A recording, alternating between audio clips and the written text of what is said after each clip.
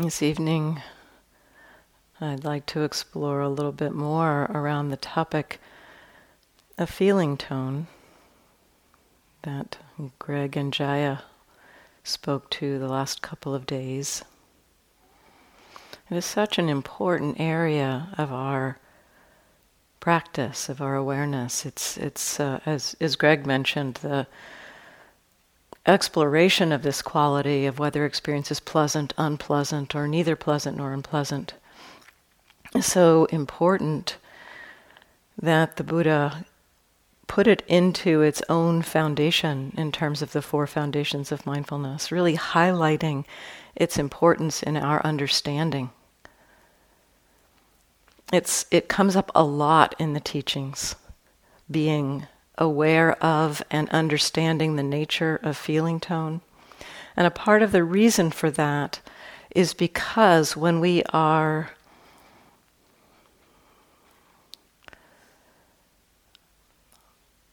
motivated, I'd say, by our habitual tendencies, when our beliefs, when our belief structure is oriented around believing that when we get things that are pleasant, we'll be happy. When we get rid of things that are unpleasant, we'll be happy. This is a fundamental, very human belief structure. And when we are oriented in that way, we act.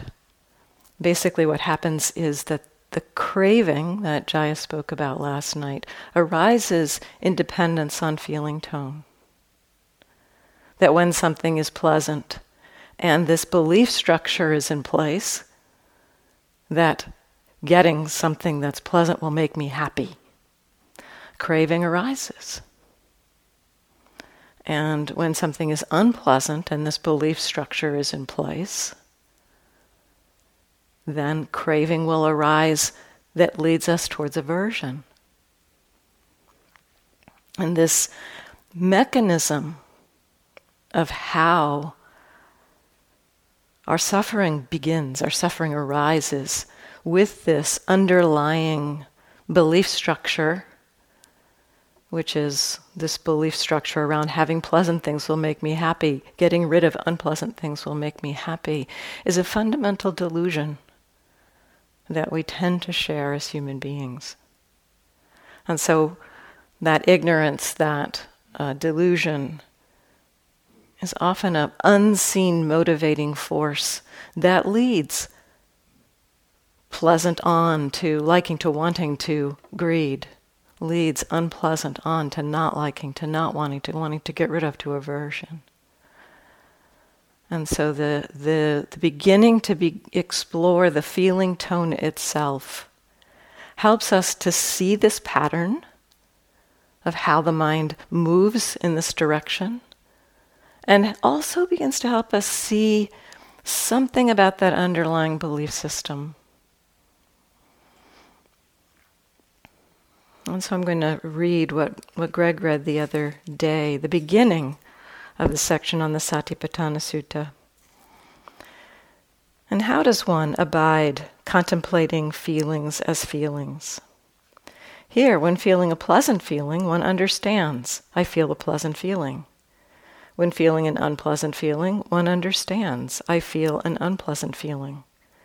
When feeling a neither pleasant nor unpleasant feeling, one understands, I feel a neither pleasant nor unpleasant feeling. It's so simple. It sounds simple. It's actually not that simple. But the encouragement here is not, oh, something pleasant's happening, hold on to it, or something's unpleasant is happening, push it away, or figure out how to get rid of it, but rather just this very simple, non-judgmental awareness. This is what we've been practicing with. This simple, receptive awareness. This is what's happening in this moment.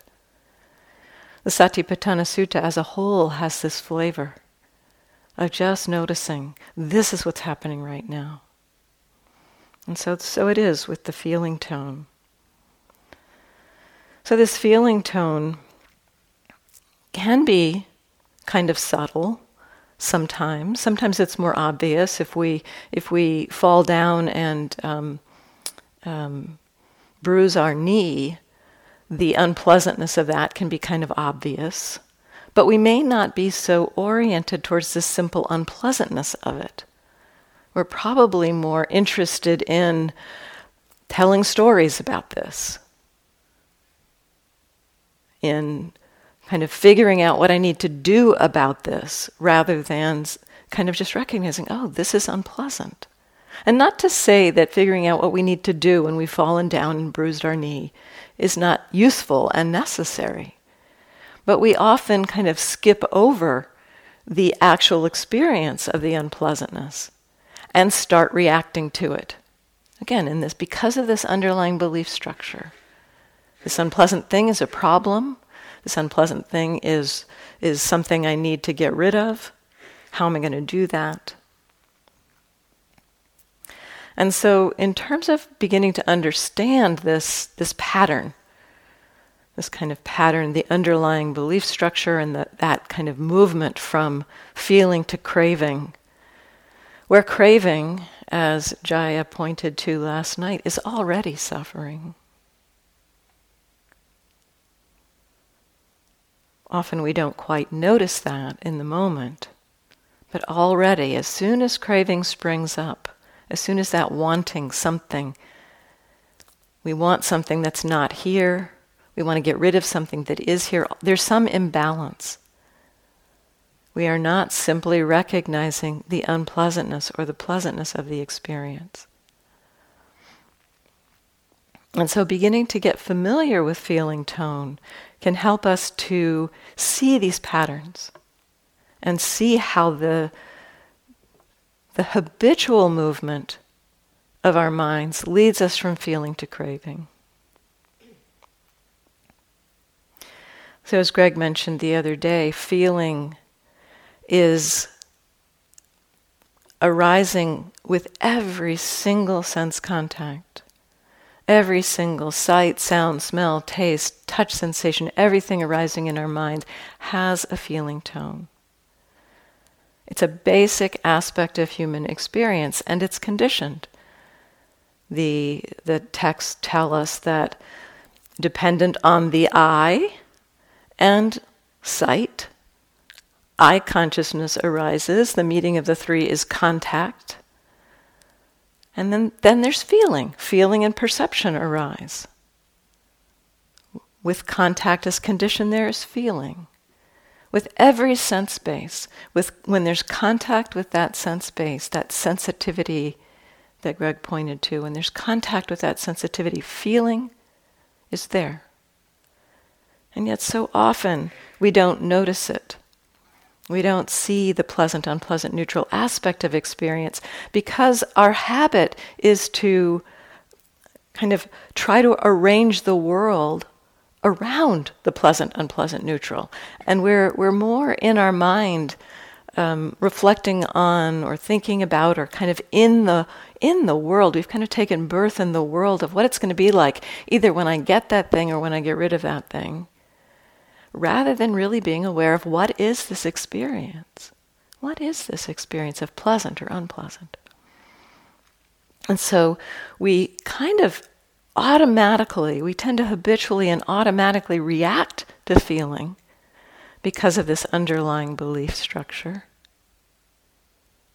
But we don't really notice it.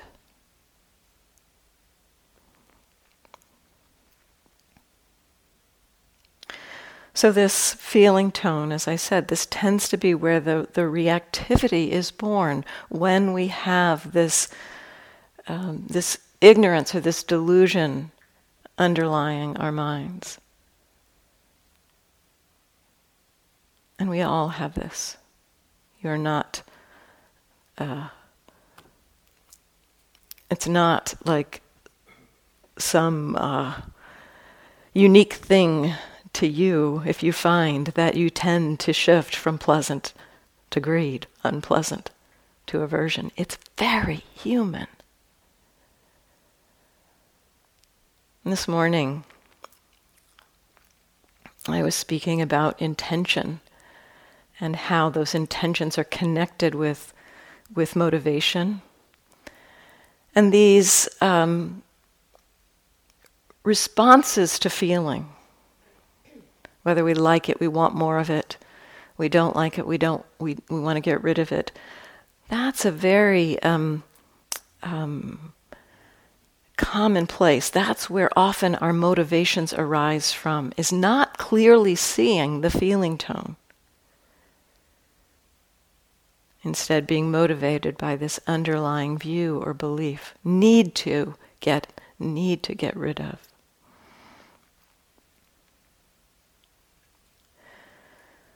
So the Buddha pointed out that this habitual movement, let's say the habitual way that we tend to respond to feeling tone, is not necessary. It's optional. And he described this in a sutta.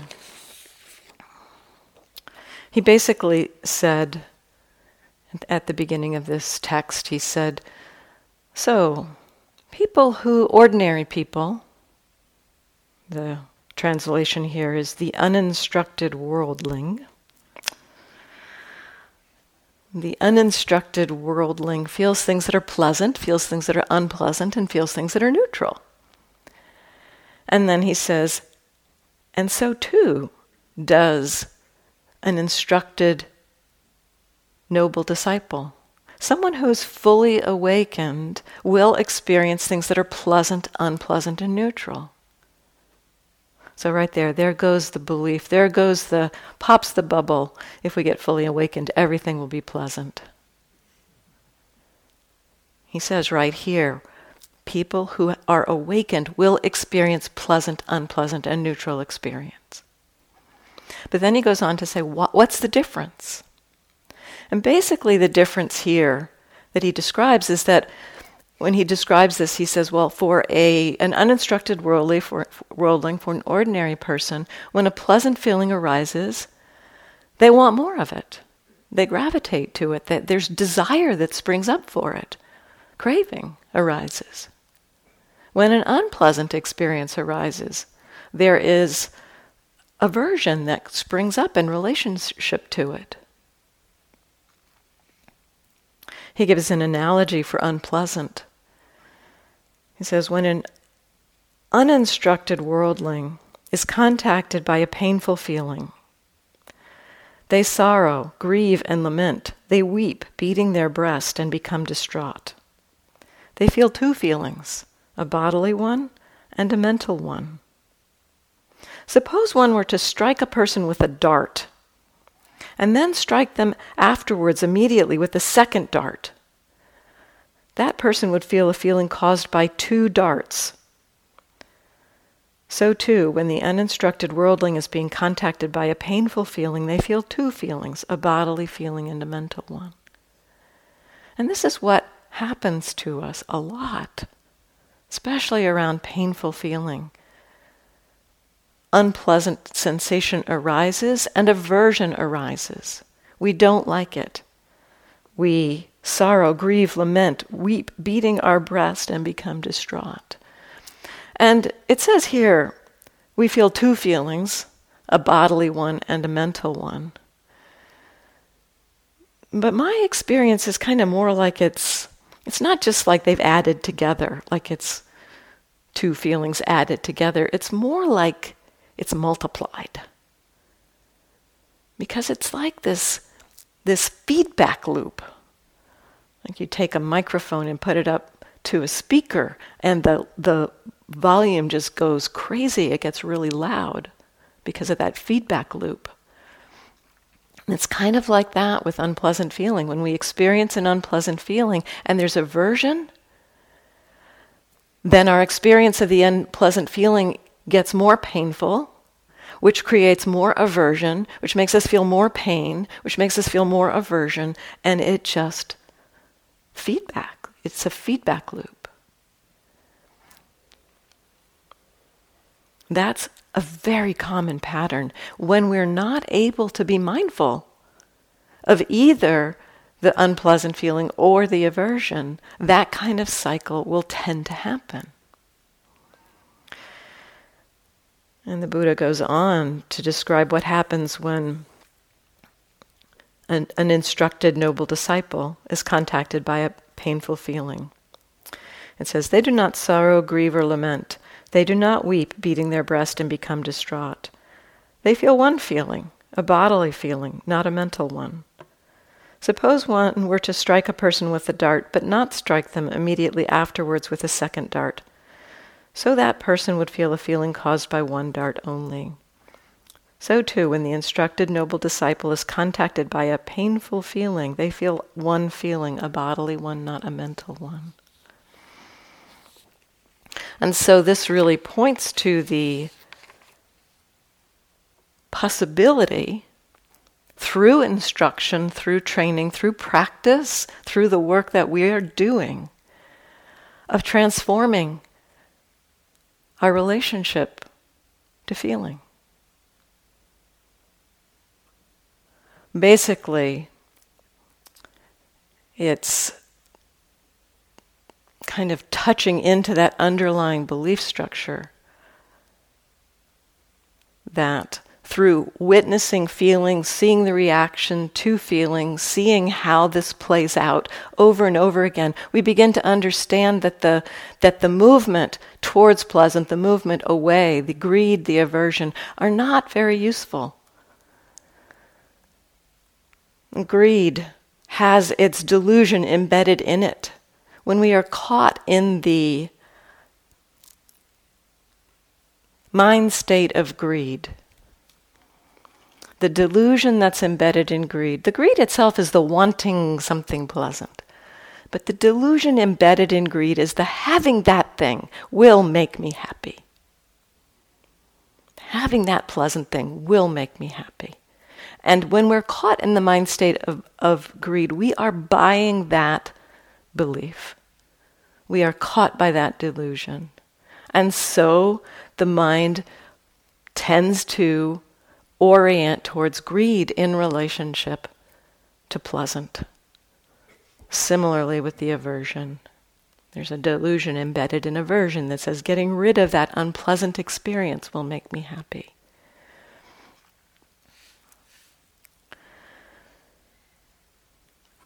And so the feeling, when that belief is there, it's like when that belief system is in place, then feeling just so naturally, it's like a springboard. We leap right from feeling into craving.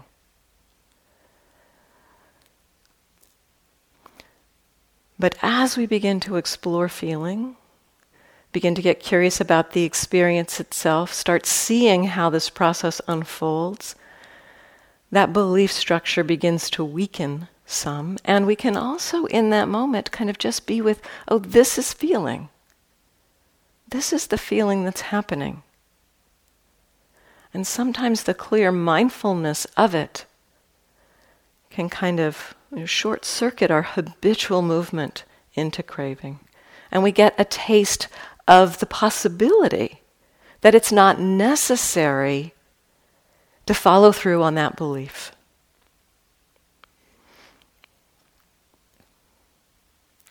So this leaping off of feeling into craving, very human, natural kind of movement. It's almost an organic kind of response. Even single-celled organisms move towards pleasant, move towards food, away from noxious chemicals in the environment. It's a very natural movement. And yet this movement towards pleasant, away from unpleasant, and the mind states that are motivating it, the mind states of greed and aversion are really where the suffering is, in the craving. That's where the suffering is. The suffering isn't in the pleasant or unpleasant, or in responding to pleasant or unpleasant based on compassion, or kindness, or wisdom. Because we can, in seeing pleasant experience, understand a skillful response. And so this isn't about kind of just sitting here and being a lump on a log. But it is about noticing the habitual response of greed and aversion, and recognizing the suffering that's found there. So the feeling tone experienced both around bodily feeling and mental feeling. So all physical contacts have a feeling tone, and all mental contacts have a feeling tone. Both of these kinds of feeling tone, those connected with physical experience, those connected with our sense impressions, and those connected with the mind, they're all of the feeling tones are mind created. That can be a little hard to understand in the realm of physical sense experience. It seems as though, certain kinds of contact would be inherently, so it feels like it's physically unpleasant or physically pleasant. And so it may be a little hard to understand that part. But I will say that I read a recent report of a study that corroborates this. That feeling tone, even physical feeling tone, physical unpleasant sensation, for example, is a mental experience. So I'll read pieces of this article. Pain isn't always a pain. Sometimes it can actually feel good. People experienced pleasure during a painful stimulus if the stimulus turned out to be less bad than they were expecting. The researcher said, it's not hard to understand that pain can be interpreted as less severe when an individual is aware that it could have been more painful. Less expected was the discovery that pain may be experienced as pleasant if something worse has been avoided.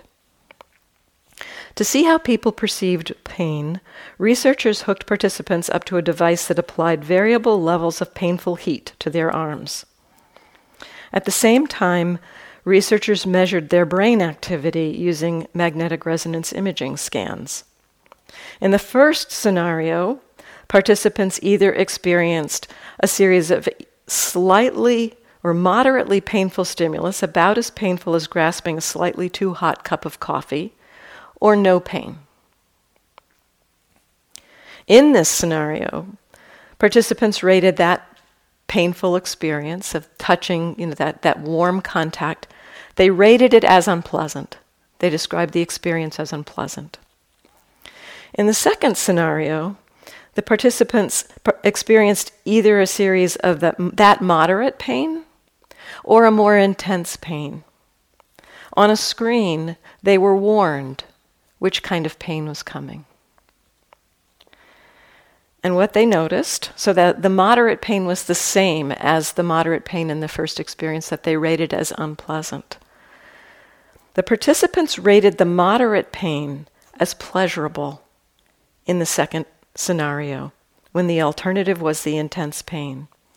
During the moderate stimulus in the second setup, participants' brain activity also showed less activation in the pain region of the brain, and more activation in the region that's associated with pain relief and pleasure. So not only was it their report, the brain felt it as pleasurable. The researcher said the likely explanation is that the subjects were prepared for the worst and thus felt relieved when they realized the pain was not going to be as bad as they had feared. And so mental conditions, expectations, can condition how the pain is felt, how that stimulus is felt. The experience of that stimulus whether painful or pleasant. Same measure, measurably the same level of heat, same level of pain, quote, pain applied to the arm, different experience. The feeling tone, as Greg pointed out the other day, the feeling tone of experience is not in the object. It's in our experience. It's created by our mind and is often created based on expectations, views, ideas, beliefs. It's not as simple as that thing is always pleasant, that thing is always unpleasant.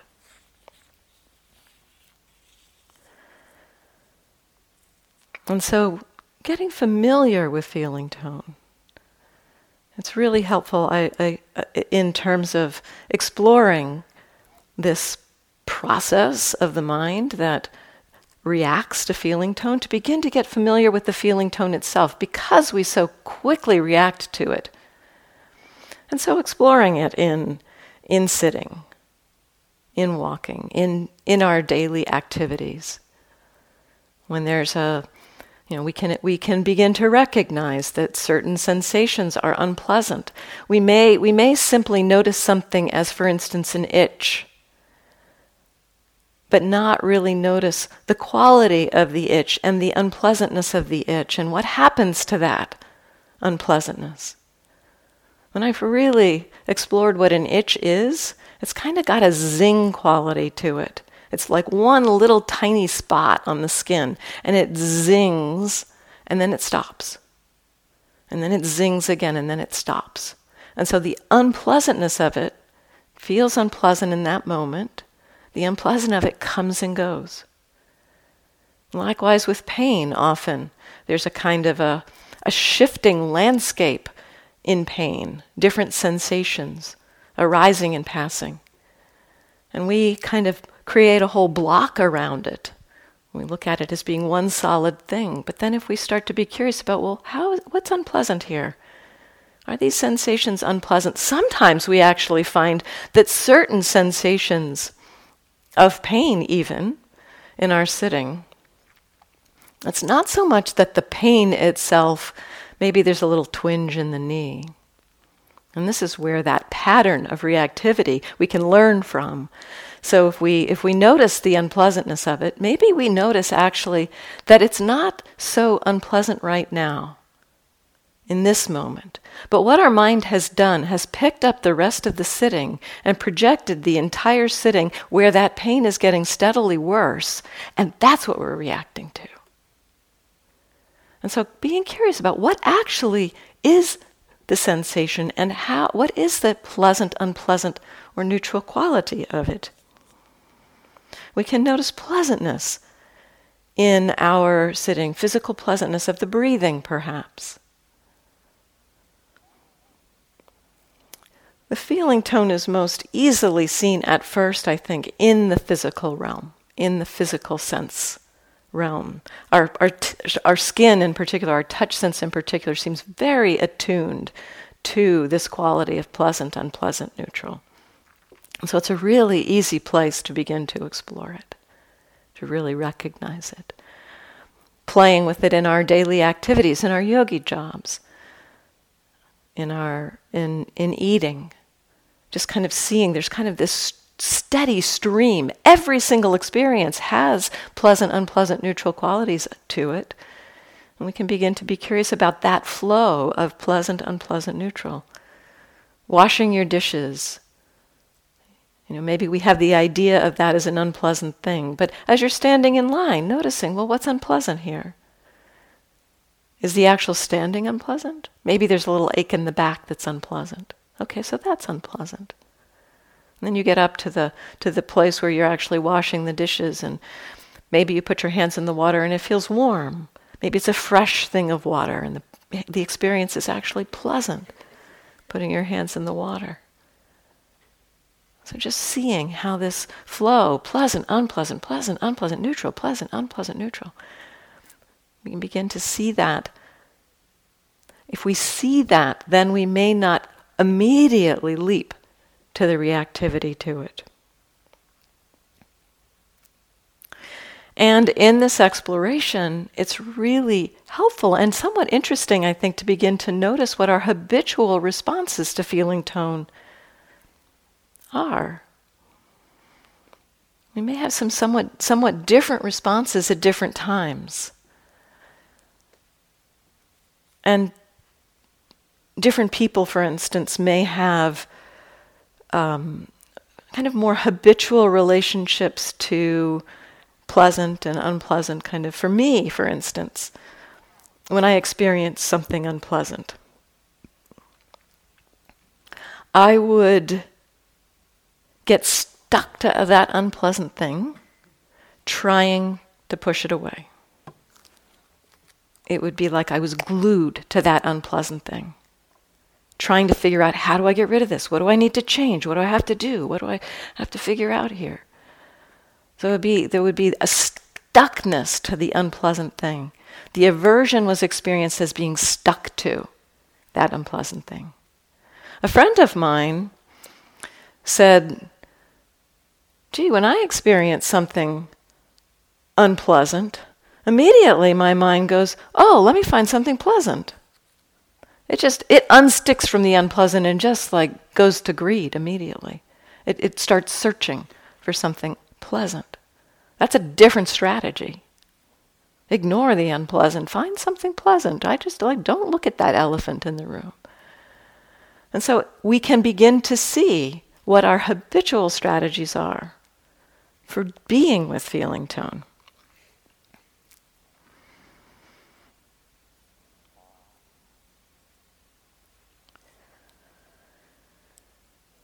And then the feeling associated with the mental experience. This sometimes can be more subtle, although certain kinds of feeling associated with mind states, for instance, happiness, we tend to recognize as a pleasant experience. Anger, often unpleasant. Fear, often unpleasant. Calm and ease may be pleasant to maybe somewhat neutral even. A little less of a sense of an obvious feeling tone with ease.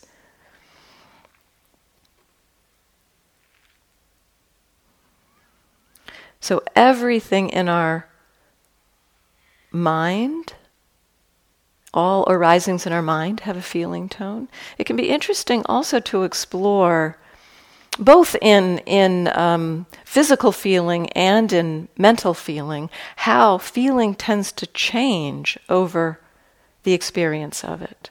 Sometimes this can be surprising. At one point I began to notice, I was curious about the feeling tone connected with anger. On one retreat I was experiencing tremendous amount of anger.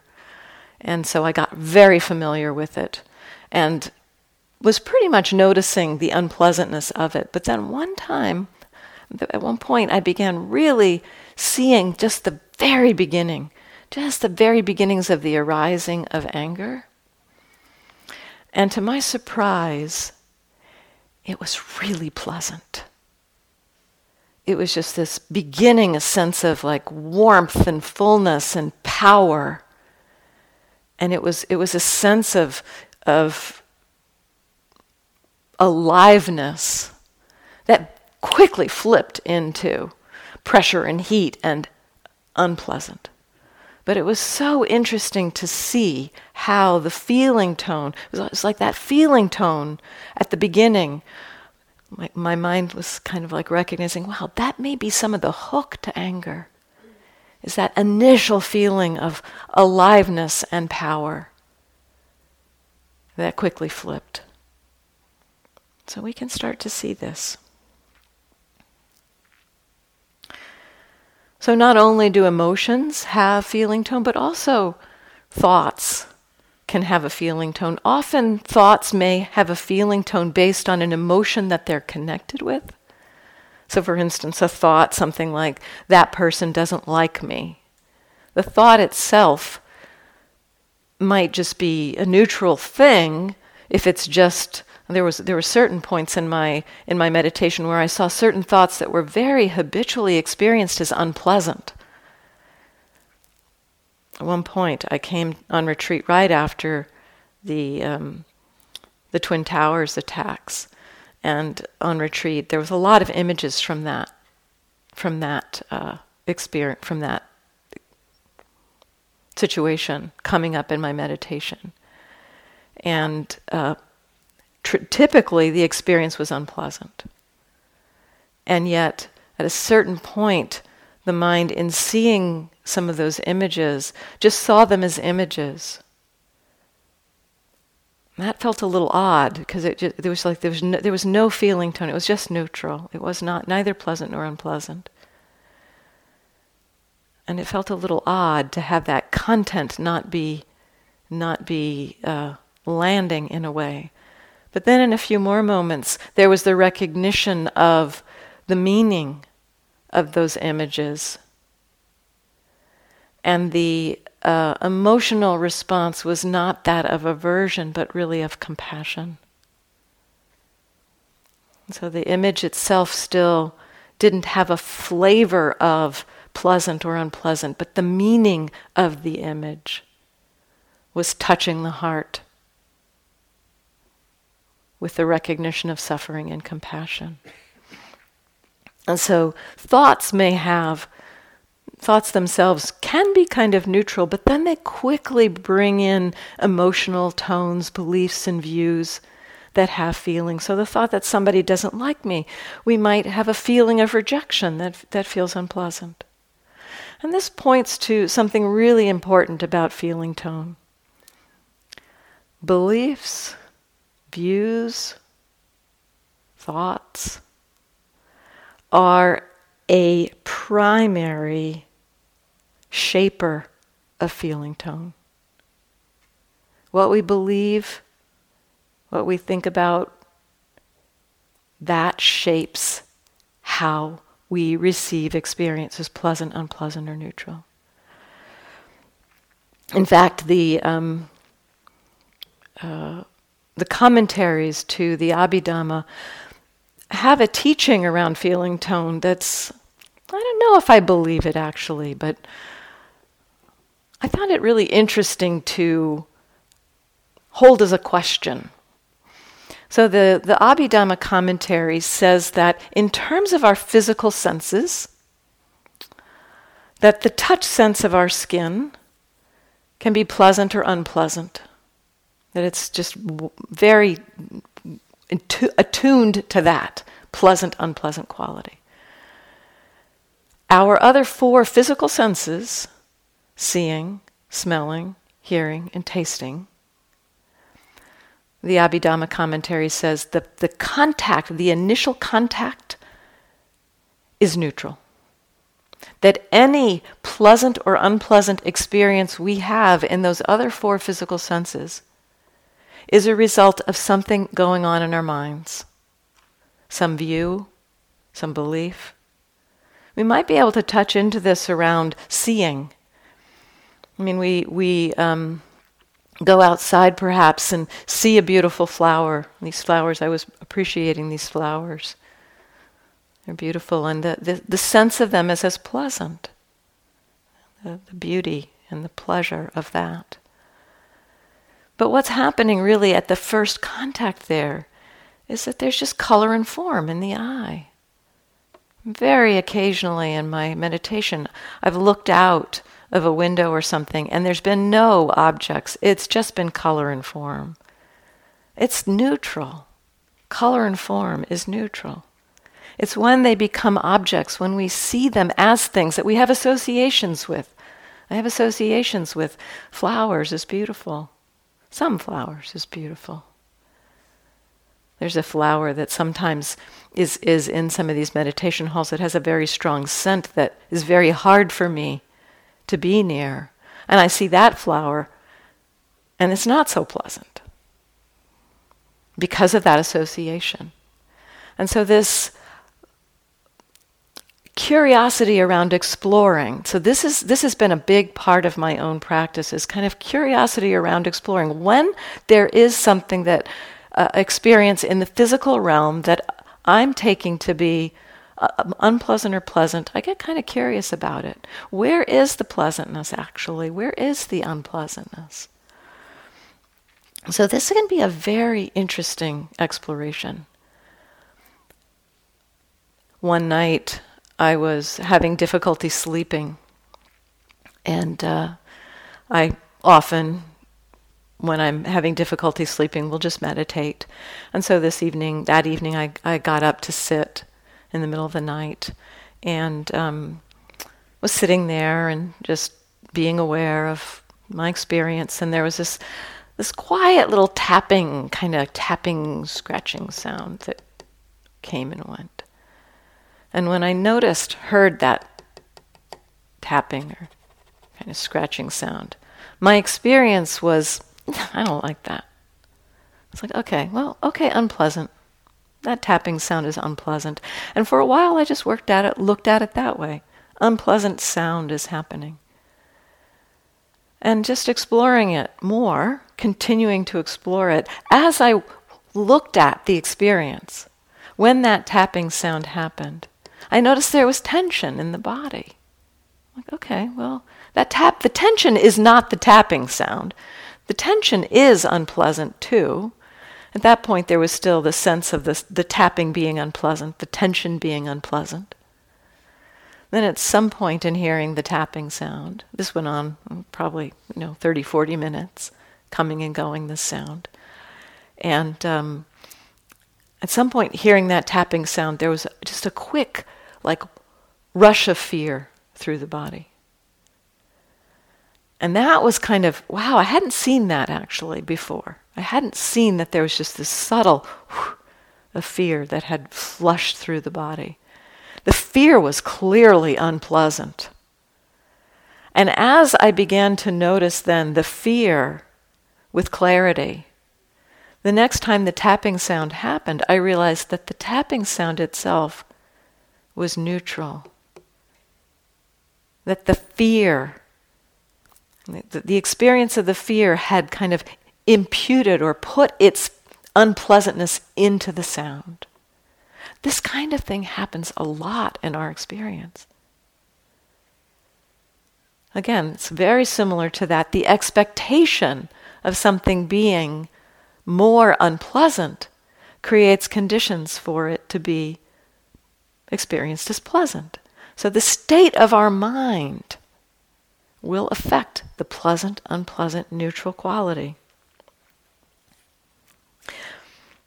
And so curiosity about when you're experiencing a reactivity, if there's a persistent reactivity, for instance, a persistent aversion, it can be really useful to explore what is actually unpleasant here, or pleasant. What is the mind actually reacting to? What is it responding to? Most of our reactivity actually comes off of mental thoughts, beliefs, views. That a mental unpleasantness rather than a physical unpleasantness. Now, in terms of the touch sense, that's not necessarily as much the case. Again, you fall down, you hurt your knee, you cut yourself with a knife. There is physical unpleasant sensation there. But a lot of what we react to is, oh, what am I going to do? I've cut myself with a knife. So begin to be curious about it. If you're experiencing a reactivity, in particular, Carol Wilson gave the instruction, if you're experiencing aversion, there's some unpleasant experience you didn't notice. So what is it? What was that unpleasant experience? What is the experience? What is the unpleasantness there? Sometimes it can be surprising. If you're hearing somebody rustle in the hall and you're experiencing that as unpleasant, it's probably not the sound itself that's actually unpleasant. It's more likely to be an idea about somebody's disturbing my practice. So that curiosity of what actually is happening here. At one point, after I'd heard Carol give this instruction about if you're noticing a reactivity, there's something unpleasant that you've missed. I was doing some walking meditation in the upper walking room here, and it was a pretty full room. It was pretty crowded, and I was noticing a lot of unpleasant and a lot of aversion in walking meditation in general. So this was not an uncommon experience for me. And so as I was doing the walking meditation and kind of feeling like I've got a pretty narrow lane here, but, pretty okay with this, somebody else came into the room and started walking next to me. It's like, I got even more squished. And boy, the aversion went through the roof. Remembering Carol's instruction, I got curious. Okay, what is unpleasant here? And I cycled through the senses. It was pretty clear, okay, there's no physical contact. It's not physical unpleasant. Okay, check. That one's not the one. They weren't making sound. It wasn't unpleasant sound. There was no unpleasant smell. The taste was not an issue. So I went through all the physical senses and realized, okay, it's not in the physical realm. There must be something going on in the mind. And so I didn't see anything in particular that was unpleasant in the mind that I was averse to. I just felt like averse there. And so I was just walking back and forth and was just kind of keeping my mind attuned to what's going on in the mind. And then I saw a thought. And the thought was, they're weird. And I kind of was like, well, there's a thought. I still didn't quite get it, It's like I didn't quite see the connection between that thought and the aversion yet. And then there was the next pass through, there was this explosion of a thought was, they've got bare feet and it's freezing cold out. And that was my mind's justification for their weird, was that they were in bare feet and it was cold out. Cold to me, my experience was cold. And so in that moment, the recognition, so that seeing of that explosive thought helped me to see in that moment that there was reaction to the thought, he's weird. There was fear about he's weird.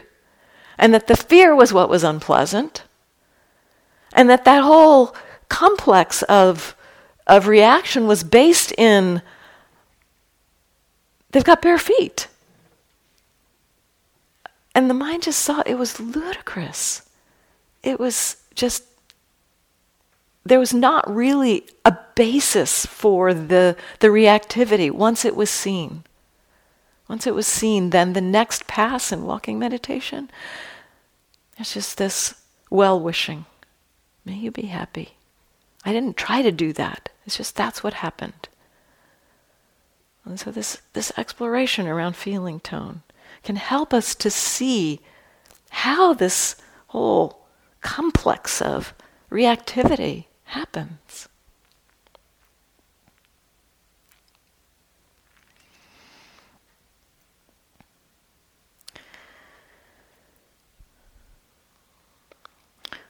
And then the second part of this sutta talks about a different aspect of feeling tone. He uses a kind of funny word for us. It talks about worldly pleasant and unpleasant and neutral, and unworldly pleasant, unpleasant and neutral. And so it says, when feeling a worldly pleasant feeling, one understands. I feel a worldly pleasant feeling, etc. When feeling an unworldly pleasant feeling, one understands. I feel an unworldly pleasant experience. And so what is this worldly, unworldly? The word that's being translated as worldly is samisa, which basically means something like connected to the flesh. And so this is kind of pleasant, unpleasant, neutral experience connected to our sense, the sense realm. The unworldly, sometimes the worldly is the samisa is translated as worldly, sometimes it's translated as of the flesh or carnal, sometimes it's translated as not connected to the path. Or it's pointing to, it's pointed to by some translators as the worldly kind of pleasure is our ordinary kind of pleasure. And the unworldly kind of pleasure, niramisa, often translated as spiritual or connected to the path. These are feeling tones that come about as we practice, that tend to be connected to the path of practice. And so the Buddha is pointing to the usefulness of understanding the difference between feeling tones that are ordinary, related to sense experience, and feeling tones that are related to practice. And this was a major understanding in his own practice at one point, early in the night that he sat down under the rose apple tree and remembered back to states of concentration that he had spontaneously entered into as a child. And he had been practicing a lot of ascetic practices at that time, basically believing that the unpleasant experience would support the mind to let go of the body in some way. And that night he remembered those states of pleasurable concentration that had spontaneously arisen when he was a child. And he is said to have thought, why am I afraid of that pleasure which is not connected with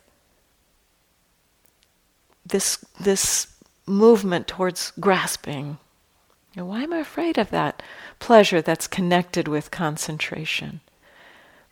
And then he is said to have asked the question, I wonder if maybe this way, this kind of pleasure, this kind of happiness, maybe that's part of the path.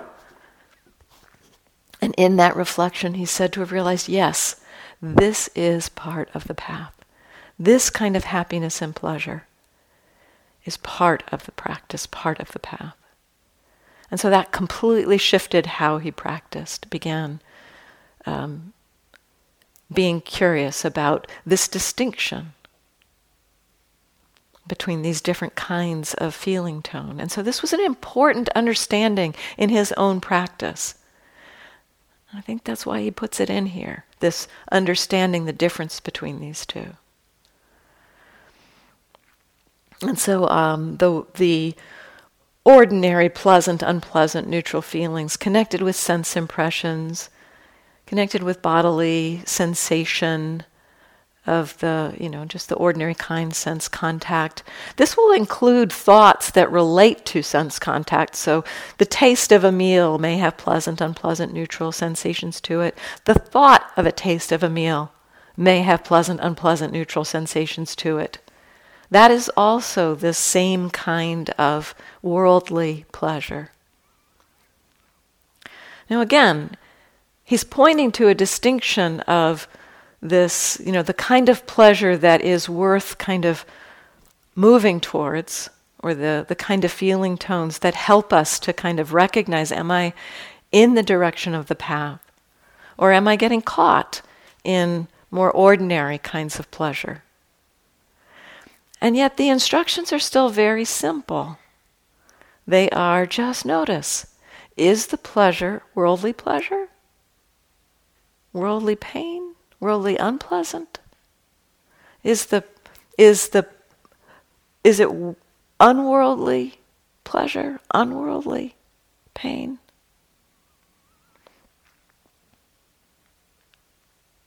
Just noticing that distinction.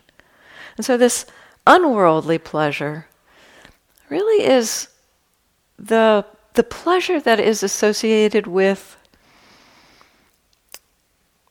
the path of practice, states of concentration, insight, the happiness of giving,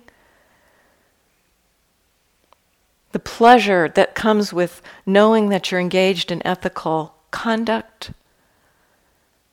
There's delight and joy that arises as you realize that the heart is aligned with ethical conduct. There's the pleasure of being present. This one can be kind of interesting. It can be so similar sometimes to. We might confuse it or mistake it for the pleasure of sense pleasure. As the mind gets more present and aware, we can go outside and it's like everything is like sparkly sometimes, really beautiful, very pleasant experience. We might think that's the worldly pleasant, the pleasure of the senses. But I think it's more connected to the pleasure of being present. Because in that state, we can look down at an oil stain on the driveway and be like, wow, that's amazing. And so it's really, there's a difference, that pleasure of being present and available for what's arising. And then there's the pleasure that comes with concentration, and the pleasure that comes with insight. We can be noticing aversion, being with physical unpleasant experience, and having a kind of a delight of the seeing of it. Have you seen that? Sometimes we can see that. It's kind of interesting to have this experience both of, wow, there's aversion happening, and yet, wow, it's so cool to see it. There's a space around it. There's a sense of delight in the engagement, in the practice. And so this is the kind of pleasure that comes with the path of practice, which the Buddha said is not the kind of pleasure that we need to be afraid of. We don't need to be afraid of any pleasure as long as we're mindful of it, actually.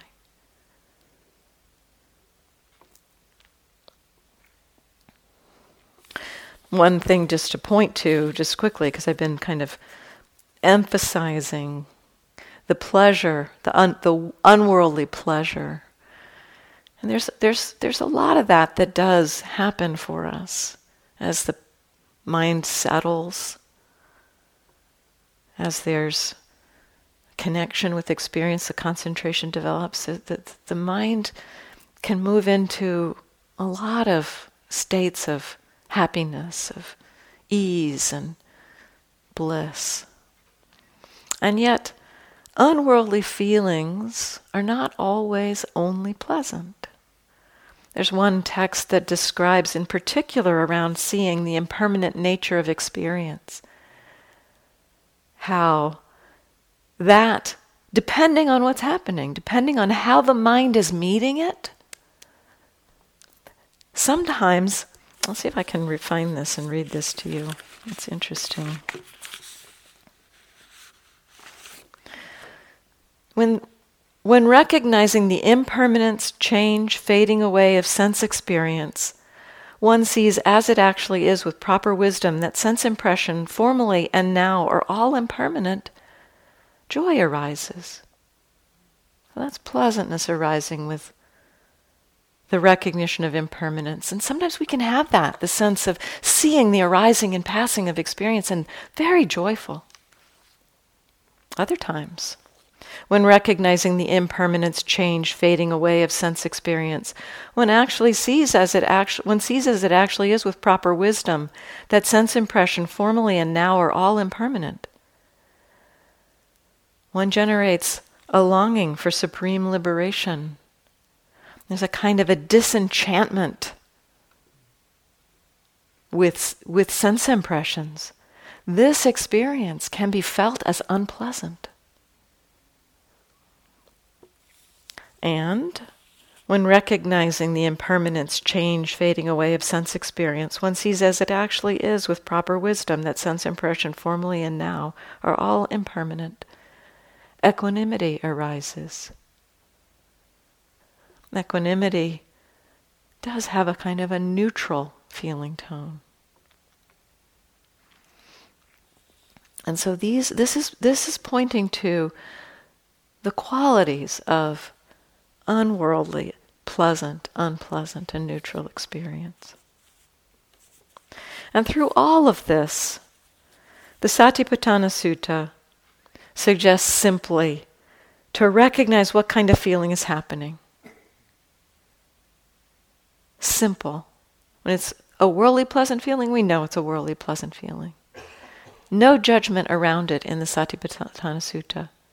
And in fact, elsewhere in the text, it clearly says that clearly comprehending feeling of any kind, worldly or unworldly, is liberative. Leads us to being able to understand and let go of the ways that our mind clings.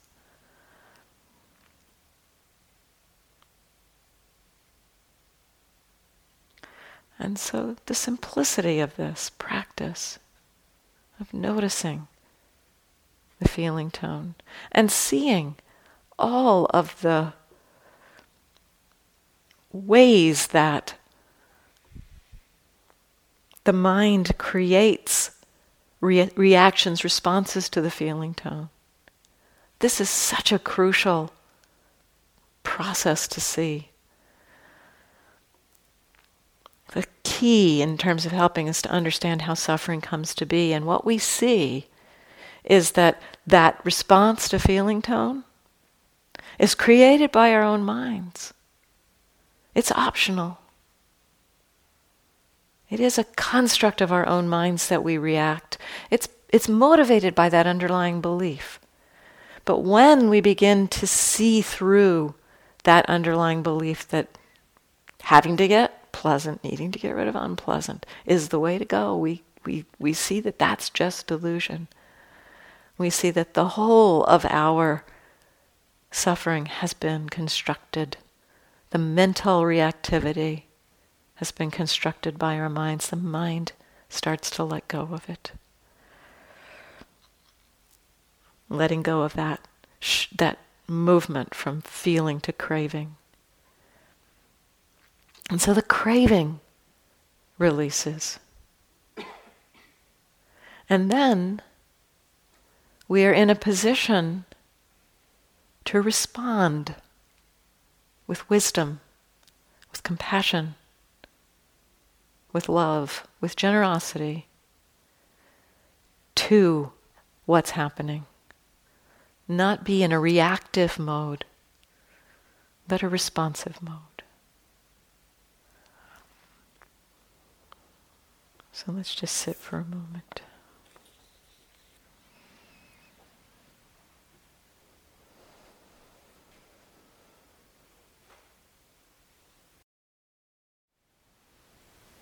Thank you for listening.